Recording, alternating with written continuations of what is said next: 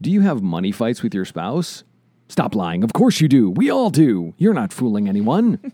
Our guest today, wealth manager and author of Making Money Simple, Mr. Peter Lazaroff, shares how even though he helps clients with money for a living, he still faced his biggest challenge when it came to getting on the same page with his wife about their money at home. The Legendary Marriage Podcast begins now. If you're feeling more like roommates than soulmates, it's time for the Legendary Marriage Podcast. Every couple wants to have a great marriage, but the trials and challenges of life pull us in different directions. So we talk with amazing couples who share their stories and incredible experts who share their wisdom about building a life together. And at the end of every show, we give you a conversation starter so you and your spouse can build more intimacy and connection in your marriage by having conversations that matter. Welcome to the show. This is episode 154. We're your hosts, Danielle and Justin Williams. Welcome to the show. Good Lord. Okay. So I've got to run something very controversial by you. What? And I know this is out of the blue. Okay, bring it. I've been listening to a couple podcasts lately, and this has come up twice. Okay. So, is it infidelity? Oh, good grief. To watch a Netflix show Yes. without you? Yes. If it's a show I want to watch, yes. What if it's a It show is that your we... marital duty, your wifely obligation to check before you start watching Gilmore Girls again. Yes, I want to watch it. Like what? Okay, what if it's a new show that I'm... What if it's a new... Why are you looking for loopholes? What about The Ranch? The only way I could answer that would require me to go back in and bleep. Right? So you think it is infidelity if I watch Netflix shows without you? Yeah, if it's a show I want to see. Okay. What if you're out of town? Oh my gosh. It doesn't count. It was over the pants. What? It's ridiculous. Okay, so... What does this have to do with anything? This has to do with a serious issue we are facing in marriages today. What? And if you want to build a legendary marriage, okay, I'm going to say this is not one of the secrets. I'm going to say this is pretty basic. If you're talking about fidelity or an infidelity, yeah, they know. Everybody listening is pretty much assuming that screwing around doesn't lead to a legendary marriage. Or watching Netflix shows without your spouse. Yeah. Okay, well, we do have the 7 secrets of a legendary marriage. And if you want to know what they are, hint, it has nothing to do with Netflix. I'll tell you right now. The first one is... What? Just check it out at legendarymarriage.com. The number 7... Wait, let's try this again. legendarymarriage.com/7 secrets. Yes. Get it there. You'll find out what they are. It's a great free resource to give you a little hitch in your step when it comes to going home and working on rebuilding or building a great marriage. So one of the hot button topics that we all have to deal with in our marriage, money. Money, money, money. So we dive into how do we get on the same page with our spouse. And make money simple. Yeah, make money simple with Peter Lazaroff today. It's a great conversation. He also wrote a book around the same topic, Making Money Simple. Yeah. So great. let's get right Let's dive in. on to it. All right, we have Peter Lazaroff on the show today, CFA and CFP. That means he knows what he's talking about when it gets to money. He is a financial advisor, a speaker, and even author of his brand new book, Making Money Simple. And he's going to talk to the Legendary Marriage crew about all the stuff that we The need. Legendary Marriage crew? I don't know. Is that you and me, honey? I mean, it's all of us, right? Yeah, it's all of us. We got to get our money stuff. Welcome to the show, Peter. Justin, Danielle, thanks for having me. Yeah. Okay, so I have to know, on your website, you have this picture of you as a tiny little kid. Were you like the kid that was like always counting his money and like saving away in the piggy bank and all that? I definitely took an early interest in money. And, I think the first money memory I have is when I was at a pizza shop with my dad and mom and sister. And we used to play this game on the table with 3 coins, and it was like hockey. And I remember asking my dad, hey, can I have money for the jukebox?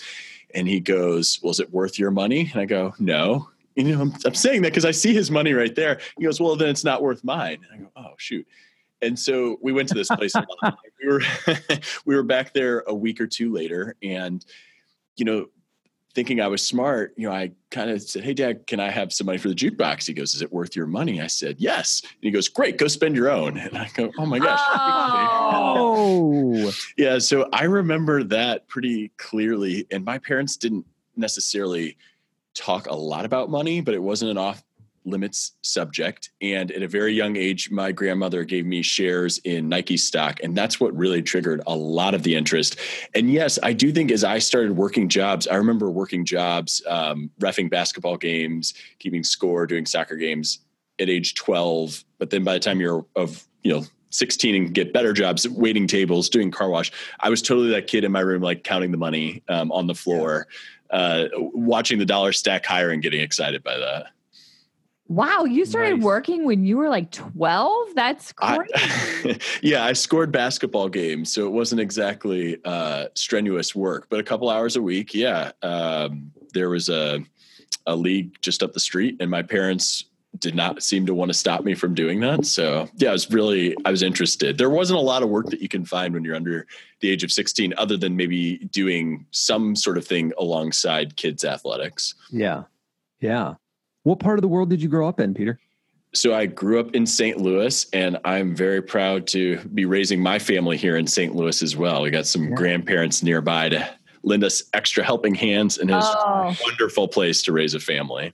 Yeah. That's awesome. Okay. When you said you used to line up your dollar bills on the floor and like count them out, you will be horrified at this, Peter. Okay. This is what I did when I was a teenager. What? Tell your story. What are you pausing for? Come on. I used to be the beer cart girl at the golf course. And so I would drive around and anybody would flag me over, sell them beer or whatever. So I would go home at the end of the night. It probably looked like I was some sort of a stripper or something. I had singles. You would show them a little leg. It's a golf course. You got shorts on. But I would come home with just these wads of singles, like just tons of singles.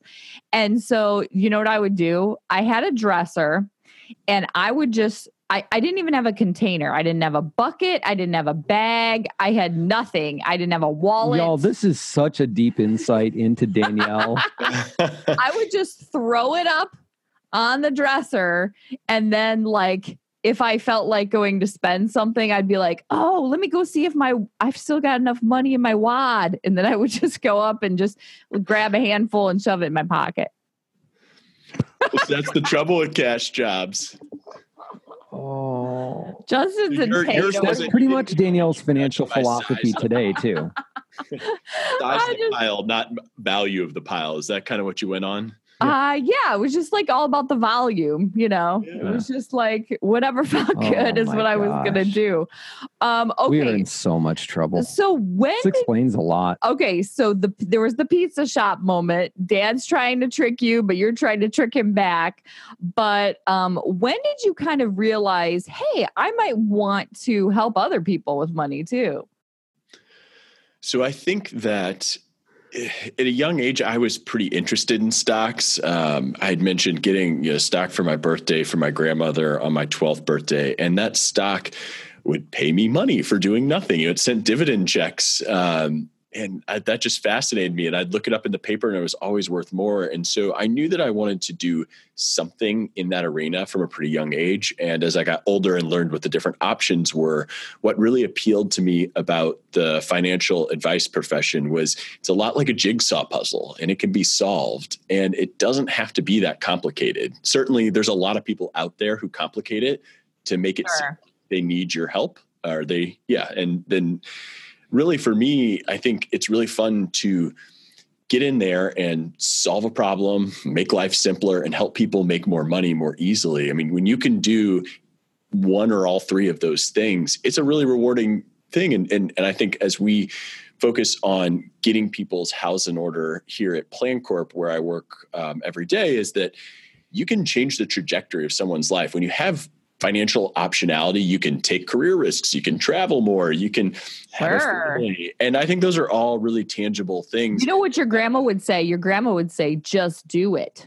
Just do it. Oh, geez. Come on. You knew that was going to come back, Come right? on. Well, The Nike reference joke. Well, that was pretty good. weak. I like it. I don't know. I'm just wondering, how freaking cool was your grandma that she gives you Nike stock? Did she even know what she was doing? I don't know that she knew that she was sending me on this path, because she did it for my other cousins, one of whom also ended up in finance, but the others didn't. That said, it was a really cool thing to bond with grandma over, because I remember there's a story of when I drew a picture.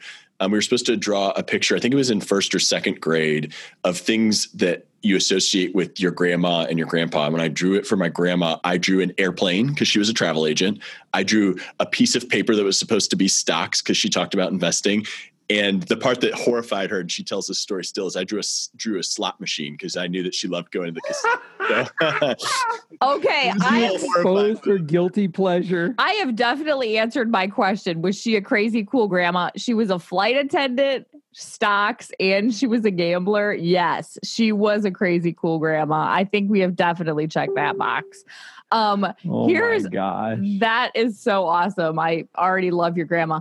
Okay, so here's my thought. You start getting into this life of, hey, I'm going to help other people with their finances.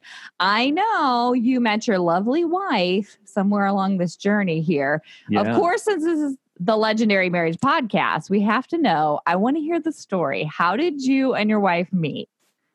So my wife and I met in Greencastle, Indiana at college.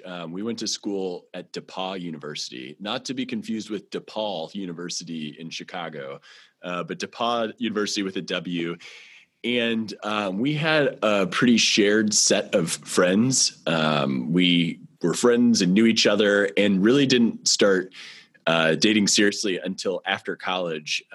She was a year in front of me. And so I remember after she graduated, she went to Honduras for a year to teach there. And yeah, we were friends, but when she came back, we were both originally from St. Louis, and we started dating. And I remember we took a trip together, and that sort of catapulted us forward. And we got married I know we got married in July 2010. It's a fuzzy day. I don't know. There was a lot of smiles, a lot of champagne. Actually got married on her birthday, which she didn't want to do, but logistically, because of some family stuff, it was the only option. Yeah. So every anniversary, I try to make it about her birthday, because who wants their birthday overshadowed? And yeah, so July in 2010, we got married, and we feel very fortunate to, I think if anything, if I did get a degree from DePauw University, but most importantly, I got my best friend and my life partner and the mother of my children. So I love that. I feel like a lot of people downplay the whole, like, hey, you're in college, you have all these people right there. They're your age. They've got your similar interests. Of course, meet your future husband or wife in college. And some people are too like, oh, I just want to hang out and, whatever. No. You sound like an old person talking about I do sound like an old person, but as an old person. Just go find your soulmate in chemistry class. Actually, I used to have a crush on a guy. Okay, moving right on. So, Peter, you've written this amazing book, and I got a chance to get an advanced copy of it, book called Making Money Simple. And we just wanted to kind of ask about that. Like, there's just, you cover all the basics in here in a really great way that, like, we're old school Dave Ramsey fans from years ago. And like, so anything that takes money and the issues around it for families and kind of delivers it to people with a no holds barred kind of clear way of talking about it, which the book does.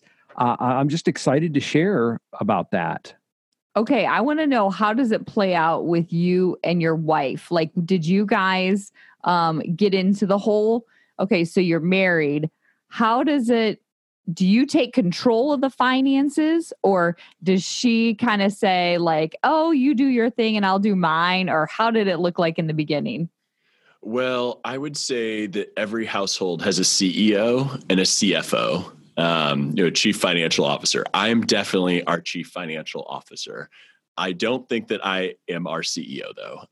And I think it's really natural in a relationship, if one of your spouses is a financial professional, that person has the tendency to manage the finances. And I think one thing that was always really important to me from a very early stage is that she understood what I was doing and asked questions, because when you're operating on your own without any sort of additional insight, you can sometimes, what seems like a good idea may actually be crazy when you start saying it out loud and sharing it with somebody else. And even though I do it for a living, I think it's useful just because I know where all the money is and how it's being directed different places. The most important thing is that we have the same goals. And what you get in the book is literally the blueprint that we used right out of school. So our finances weren't combined out of school because we were just dating, and neither of us, when we knew each other in college, I don't think either of us thought we were ever each other's future spouse. But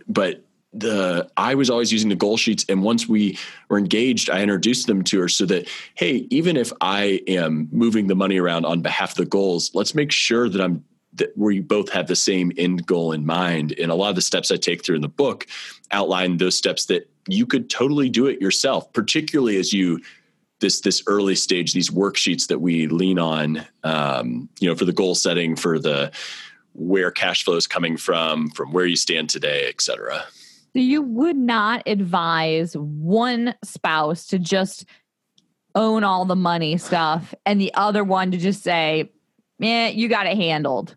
Like, I don't mind somebody owning it, but I would discourage the person who doesn't own it from just saying whatever and ignoring it, because look, that spouse, something could happen to them. And similarly, I think there's a lot of statistics and surveys that show that marriages, money issues are a big cause of marital problems. And, there are simple rules you can put in place that just open the communication channels just to help people express themselves. And oftentimes when you start hiding things with money, or when someone is caught off guard, then there is a trust issue there. And even if it wasn't intended to be something that was misleading or, lying about something, if you didn't know about some sort of financial transaction or tendency, well, was your spouse lying? Well, not necessarily, but if you were ignoring it and you never had a system for communicating with each other, then those doubts might creep in. And I think that's probably why you do see so many people say that money becomes a marital issue at a certain point,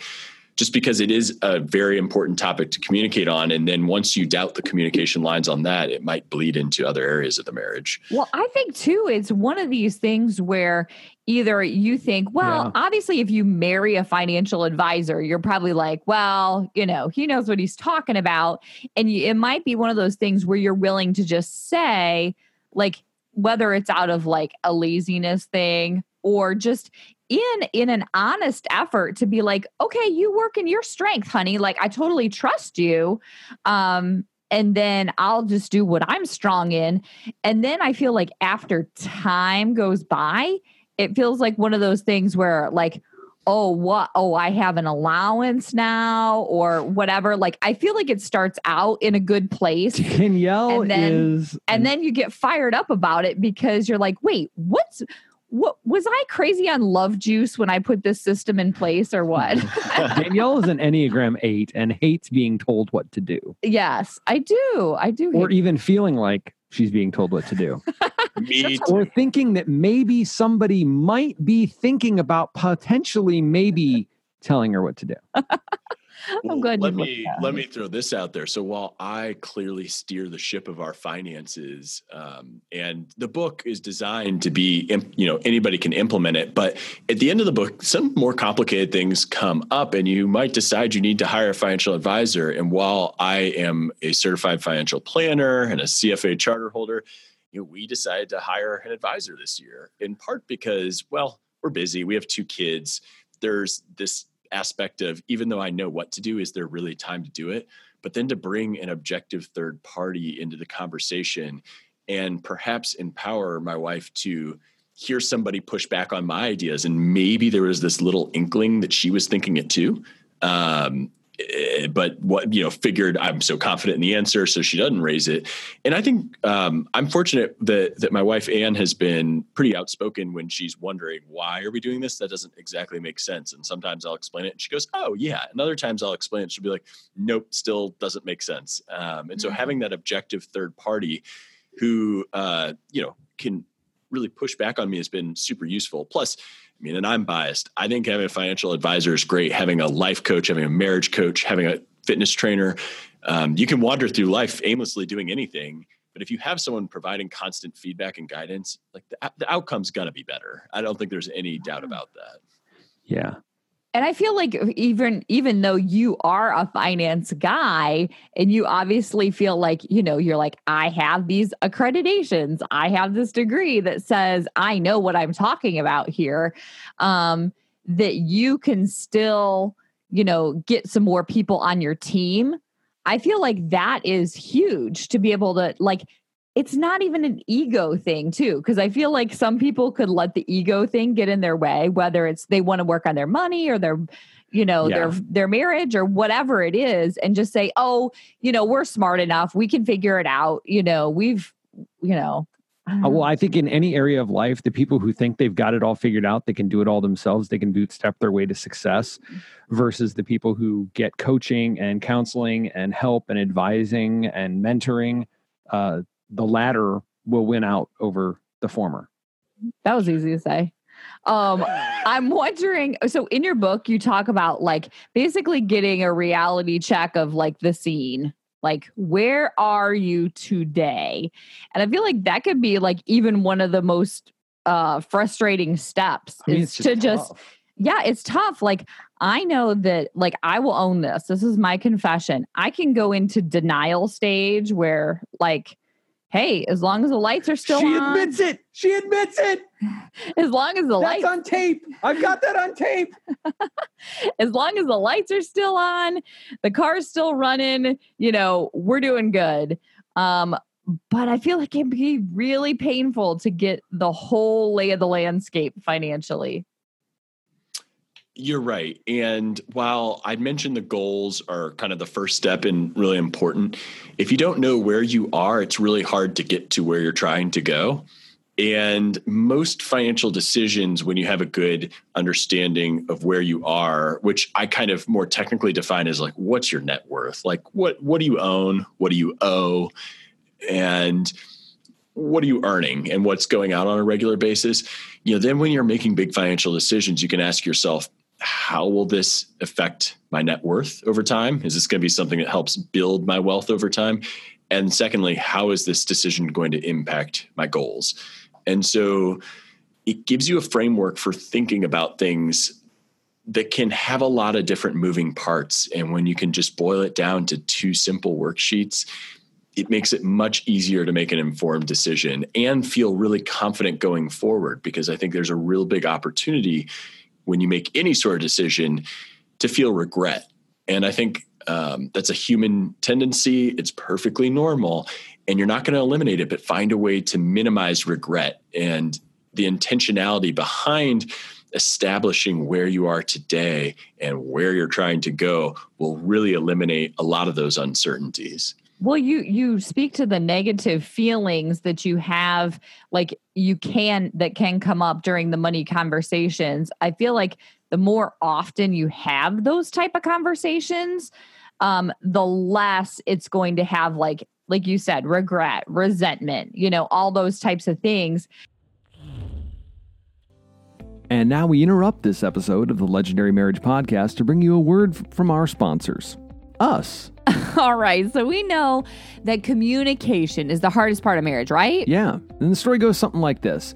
You talk about the bills, crushing the chores, keeping the kids alive. But it feels like you become really good roommates, not the soulmates you were when you got married. Maybe the busyness of life and the trials and challenges of raising a family have just worn you down. Maybe you're just more comfortable having transactional conversations instead of passionate, transformational, exciting ones. Oh, the good news is that by making 7 small shifts, you can get on the same page and have conversations that matter and infuse more intimacy and connection into your marriage. Oh, yeah. So what are those shifts? We've spent more than a decade researching and working with couples to distill down the 7 most powerful shifts that couples can make to build more intimacy and connection. Nobody else is teaching this stuff at any price, and this free resource is available now at legendarymarriage.com/7 secrets, the number 7 secrets. And the good news is you can make these shifts, just break out of that roommate zone and transform your marriage without making your spouse sit through some boring workshop, endless counseling sessions, or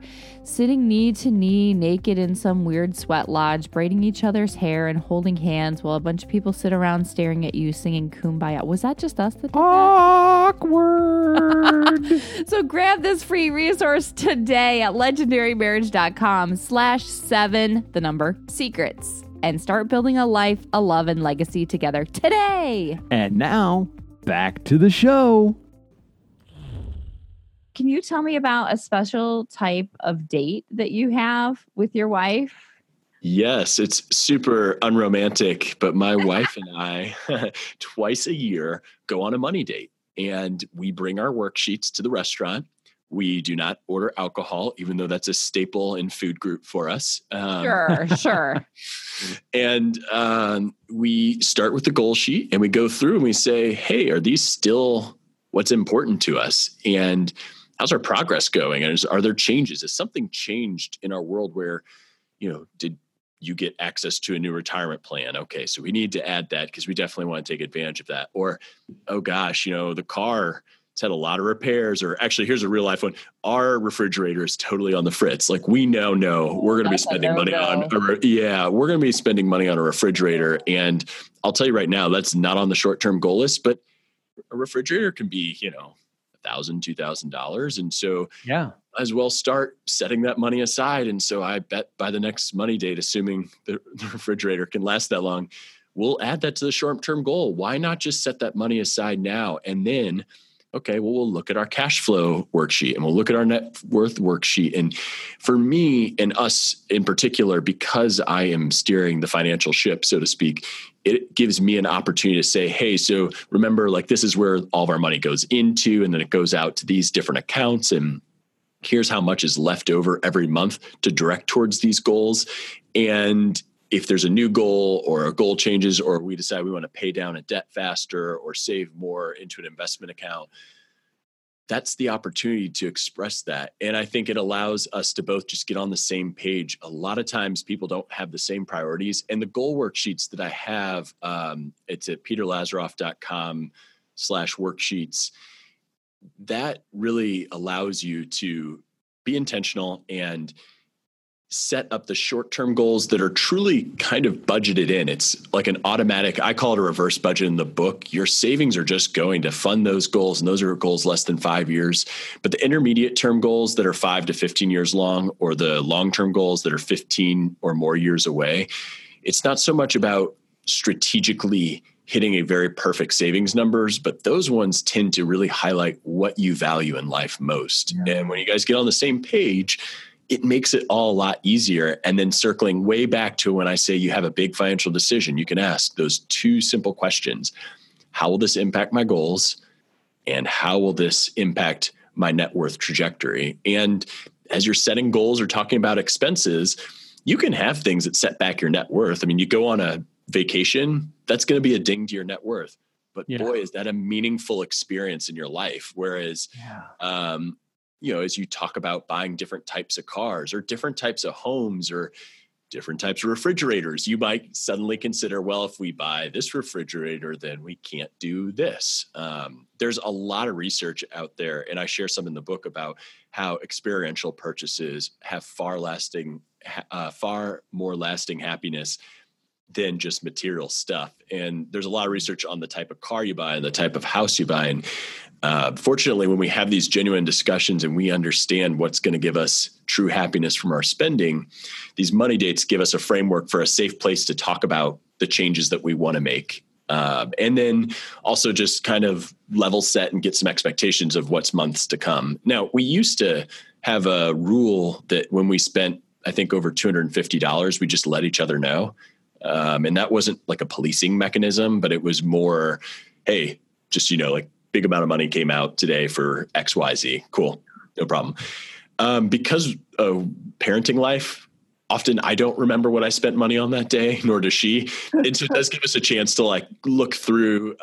We use both Mint and Brightplan to kind of look through transactions and say, oh, there was a big one. Oh, that was for this. Like just to kind of go through. Yeah. And we may see silly purchases and we're like, hey, what's that subscription, by the way? Yeah, we don't really use that anymore. Let's get rid of that. So the money date, doesn't always end in a night of passion.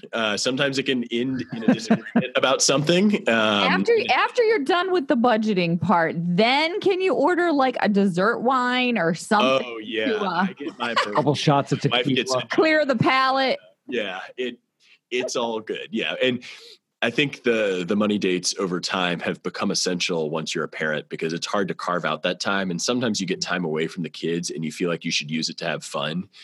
And you should. I mean, you should find time to do that. But if you don't set aside the time to take care of your finances, then you're going to make mistakes along the way. And the decisions you both make and the decisions you don't make will compound over your life. They seem small in the moment, but they compound into incredibly large, impactful things in the long run. Now, you said something about like, it pops up, like there's a subscription. Like I know we do like Hulu and Netflix and, now you have a lot of subscriptions for things like that. And I'm pretty sure we probably have subscriptions to things. Didn't at one time we had like 2 subscriptions to like Amazon Music or something? And we were like, wait, what? What's going on here? And I don't even. So how do you find the balance between like, is automation or is subscription, the automatic withdrawal thing, is that something that you should lean into or not? I am a huge proponent of automation. A lot of our human instincts are the complete opposite as to what you need to do to make good money decisions. That's very, very true in investing, but it's also with the way that we consume. Our brains are lazy. They jump to quick conclusions, and we actually think of saving the neural patterns. There's research of neural patterns. When you think about saving for the future, it is identical to handing your money to a complete stranger. Mm. And so that puts us at a disadvantage. If we think of saving for the future as just giving away your money, that's something you have to correct for. With automation, I think what it acknowledges, unlike a lot of things, is you're never going to take the human nature out of humans. But when you automate, you can work around it and you can eliminate forgetfulness. You can eliminate the temptation to consume. And man, are there endless, people, advertisers literally follow you around the internet these days, the way that stores place things, the way that social media influences our consumption habits. By automating your savings, you never have the opportunity to decide not to do it. Automating investments is even more important, because the emotions that fly from when markets go down and you lose money, the type of errors you make can be very, very costly. And the more automated you can make that system is even more important. But I believe in leaning into the automation. That said, you do have to check up on it. So the subscription model, that's why companies like it, because they know they can get you on there and have you never think about it again. It just comes right out of your paycheck, just like your 401k, contribution. Your Apple Music, your Amazon Prime, your Hulu, your Netflix, whatever comes right out of your paycheck effectively. And so there are exercises you can do. For example, if you realize you don't have enough cash flow to meet all your short-term goals, one of my favorite, and this can be done on a money date, it can be done otherwise. We do this with clients where you print off a transaction list and both spouses would have their own separate lists, and you go down and assign high value, low value, no value. And anything where you both have no value, well, let's go ahead and cut that. And subscriptions that are at low value, you cut all the no values. If you see subscriptions at low values, that's usually a good, easy place to cut. And, there you're not in this exercise. It's less about cutting back on expenses and more reordering expenses to align with your priorities, which I think is what people want in the end of things. And then you look at some of the transactions and you're like, wait, what? Why did I even do that? And who is that? And who did I pay? And why did I spend $80 at Target? It's so tough. I was going to say Target and Amazon are impossible. You don't remember what you purchased. Oh my gosh. Yeah. Or like the charges, like you're scrolling through the banking app or whatever, and you're like, okay, checking it out. And it's like, Slurflicken Persnick 48139 FD for $19.83. And you're like, what? They probably do that. Can't they just say gas station? No, they do that on purpose. So that you. Okay. It's a conspiracy. I know. Well, you spoke a little bit about the market and some investments and, obviously it's a volatile kind of place. It can be up, it can be down. As of recording today, the markets are, still very high, but also down like 600 or 800 points or something like that. But what are kind of the basic advice that you would give to financial dum-dums like us? I'm not gonna don't call me a dum-dum. Okay. If you want to be a dum-dum, you can be a dum-dum. Novice. There we go. Financial novices or people who are just learning, just trying to learn a little bit more. What do we need to know about the markets? So I think the most important thing to know is that the markets are very smart and you will not outsmart them. The way that markets work is basically there are millions of people trading every day and setting prices. And if you think you know something that collectively the millions of people trading every day doesn't know, you are not going to have a successful investing experience. If you read something in the paper or talked to a friend or read a blog post and suddenly think you have this unique idea, you don't. And is there a website that you're particularly calling out right now? No, lots of websites like StockPicks. Yeah, well, okay. Well, you can go down that road. There certainly are lots of people, who want you to pay attention to them, and so they make stock picks, they make fund picks, whatever. But generally speaking, the research is overwhelming that no one can predict the future, and that good investing simply comes down to minimizing mistakes and getting the heck out of the way of compound interest. And so there's a lot of ways that people interrupt compound interest. They trade too frequently. They move in and out of the markets. They try to time when to enter and when to get out. They pay too much in fees.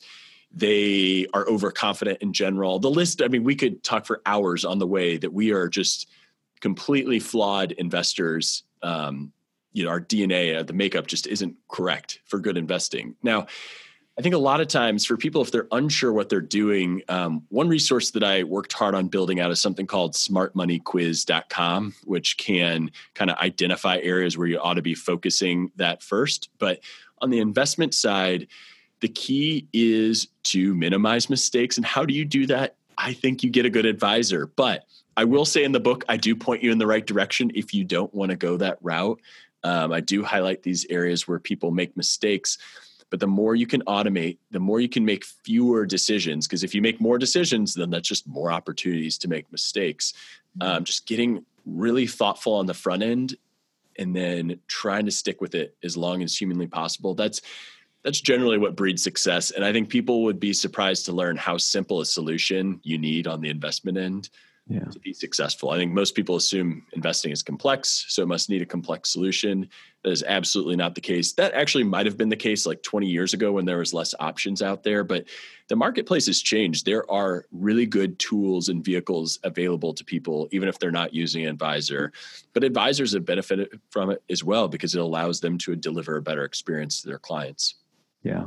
I feel like over time, financial investing has become a little bit more tangible. Like I remember in years, like when we were just first out of college and things like that. And, we were trying to decide, like, what do we do with money? What do we do with our giant wad that's on our dresser? Like, there were like these commercials with like big ships or something, or, it felt very, and you're like, very, what does this even mean? I don't even know what they're telling me. It felt like a different, like elitist. And I don't mean that word. It's not the right word, but like out of my reach. And I was just like, I don't have a giant pirate ship. So I'm just going to, I don't even know what that means. Yeah. Whatever the guy that they bring in at the office has to, okay, yeah, whatever, just do it. Just do it. The attitude when you're starting out is just like, oh, sure. Yeah. We need to invest for retirement. That's great. Or, save some money. That's great. Just do it. I don't want to know. Like, just make something happen. Hopefully it's good. Just take my $20 a month or whatever. $20 and make me millions with it. I just take Daniel's wad on top of the dresser. That's right. That's right. If there's enough in the wad, just take it and then invest it. See, now that's a personal goal. Is I want to just go in and meet with Peter someday, like next year, and just take a duffel bag full of crumpled up ones, $100 bills. No, ones. No, hundreds. Oh, that would be nice. Just a duffel bag full of hundreds. He's like, dude, what should we do? Yeah. Because it'll be a great story for his next book. There you go. I will actually say that I've had a client experience where they brought in duffel bags of money. Now, are you safe to admit this? Like, can people hear this story? I think we're safe to admit it because we never took custody. So the big thing in our business is you're not allowed to take custody of people's money. And the client wanted to distribute it at a funeral, and they wanted to give everybody who attended the funeral some, a cash gift. But they wanted us to hold on to it. We said, "Oh no, like we're not a bank." And I won't tell you how much money it was or what denominations the bills were, but it was a large amount. It was like a movie heist. Like it looked like. You know what? They probably found the pirate ship. No. DB Cooper's treasure. Yeah. That's what that pirate ship is in that commercial. That's where the money is. They're on a pirate. Anyway. Well, I'm sure if anybody ever wants to work with us, you don't need a pirate ship. But if you have a pirate ship, we would love to go on it. Okay. We'll take the kids out for a ride. Oh my gosh, this all sounds like so much fun. All right, Peter. So how can wait. Like I wanted to dig in this last piece that we wanted to ask about is like in the book you talk about the family finances and combining, and there's kind of 3 ways of looking at that, and I wanted you to just kind of lay that out for us. Sure. Well, so when you're newly married, or even if you've been married for a while and you're unsure that the way that you guys divvy up or combine finances is appropriate, just recognize, one, there is no one size fits all advice for this, but there are 3 frameworks that I see most frequently that are great starting points for a discussion, and then you kind of customize it based on your life. And so the first one is just everything together. You'll just joint finances. It's real simple. Everything goes into the same pot. You all share expenses. No questions asked. It's real simple. The other extreme is when you do everything totally separate, where you each take your income and you put them into your own separate accounts and you divvy up expenses where one person pays the mortgage and the other person pays for groceries. And a lot of people who go that way find it gets increasingly complicated as your family grows or as there's more income disparity. So I don't see a lot of people do that, but it is a starting point for some. And third option is more of a hybrid model. And there's actually 2 hybrid models. One is the fixed dollar model, where you will say, let's say each spouse is bringing home, I don't know, $5,000 a month, and you're each going to put $4,000 of your $5,000 into a joint pot, and then you're each going to keep $1,000 yourselves separately to spend as you choose. A kind of hybrid of that. Another hybrid model is the hybrid percentage, where you each choose to put 80% of your income into the joint pot and 20% into your personal pots. And these can work depending on, the income disparity or the desire to have your own pot of money that, there's really no questions asked. Like if I remember my wife coming home with a pair of socks, and it was, I don't know, it's like a $30 pair of socks. I was like, how can you, what pair of socks in this universe costs $30? And that was the point in time when we decided to make sure we had some slightly different pots of money, because I didn't want to judge her for her expensive socks. She had bought expensive stocks. That would have been okay. But the socks, yeah. I'm like, were they orthopedic socks? Were they? I honestly don't remember. They were Nike socks. I'm betting. No. Like I have a bet. Peter, I'm betting there were those fancy socks with like the frilly lace on the top that the ladies wear underneath the tall boots.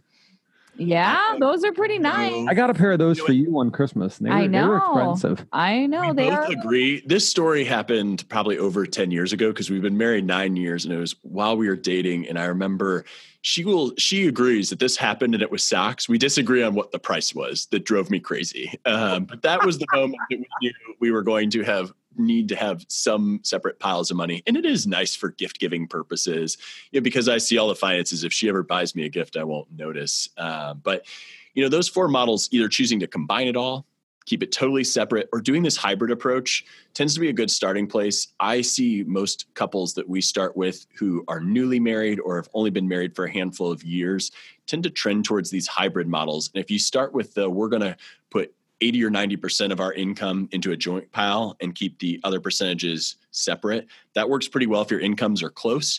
The fixed dollar model works a little bit better if you decide how much you each get for your personal accounts and pour in if there's big income spread between the two spouses. Yeah. Okay, so the socks thing aside, what do you love most about your wife? Oh my gosh, what a great question. My wife, can I give you 2 things? Yeah. Sure. Okay, so my wife calls me out, and she is brutally honest, and she keeps me honest on a lot of fronts. And I think I would have never grown as a person if she wasn't critical of choices I make professionally, personally, as a husband, as a father. She gives me the tough love when I need it to be a better person. And I don't think I'd be that person today. So that is highly appreciated. And, that's the first thing that actually came to mind. But she has always been very adventurous and an activity person. And I love that, because otherwise I'd just sit around on the couch all day. Whereas when we go on vacation, we have activities nonstop. And on Saturdays and Sundays, we know what's going on around town. We are always out doing stuff. And she loves getting out of the house. And I feel like I'd live a way more boring life without her doing that for us. Oh, I love that. I love it so awesome. much. All right, last question, man. What does it take to build a legendary marriage? Wow. I think honesty and communication. I can't swear that we have a marriage that's any better than anyone else's. And I think the most challenging part of being married is when you have a family and suddenly you're responsible for other lives. And we got married when we were relatively young, mid-20s, and we've certainly grown since then. And I think when our communication is open, our marriage is stronger. And so I think that would definitely be the thing for me. Oh, I love it. I love it. Honest and transparent. Peter, thank you so much. All right. I want to know, conversation. You had said a lot about different worksheets that you like to use. Let us give our listeners a little hint into where we can find those worksheets and your book and what you're doing. I think the easiest way to find things is to go to smartmoneyquiz.com, because that will identify what worksheets are most important to you and highlight what you're doing well and what you're not doing well. Smartmoneyquiz.com. It's just 9 questions, real fast and easy, and I'll deliver you valuable things in response. You can find the book really anywhere you can buy books, but it is cheapest on Amazon. So why not go there? If we're talking about making good money decisions, might as well buy where it's cheapest. Right. And you Making can money simple. That's right. Follow me anywhere, social media at Peter Lazaroff. And if people have questions, reach out anytime. I answer any email I ever receive. So I hope to hear from everyone. Awesome. Okay. Well, again, the book is Making Money Simple by Peter Lazaroff. You can get it all the best places, and we'll have all the links and things in the show notes. Peter, thank you so much for joining us today. It's been a blast, man. Yeah. And Justin, thank you so much. Been great. All right. What a great conversation. And now, the Talk About It segment of the show. Each week we challenge you to set a time with your spouse to have a conversation that matters. All right. Here's your conversation starter question. What topic do you wish you could talk about when it comes to money? Okay. We know there's always... like in the area of money, what's the conversation you want to have? Is it retirement? Ooh. Is it the grocery budget? Is it buying a new car? What are those hot button topics within money that are a little scary and you wish you could talk more about?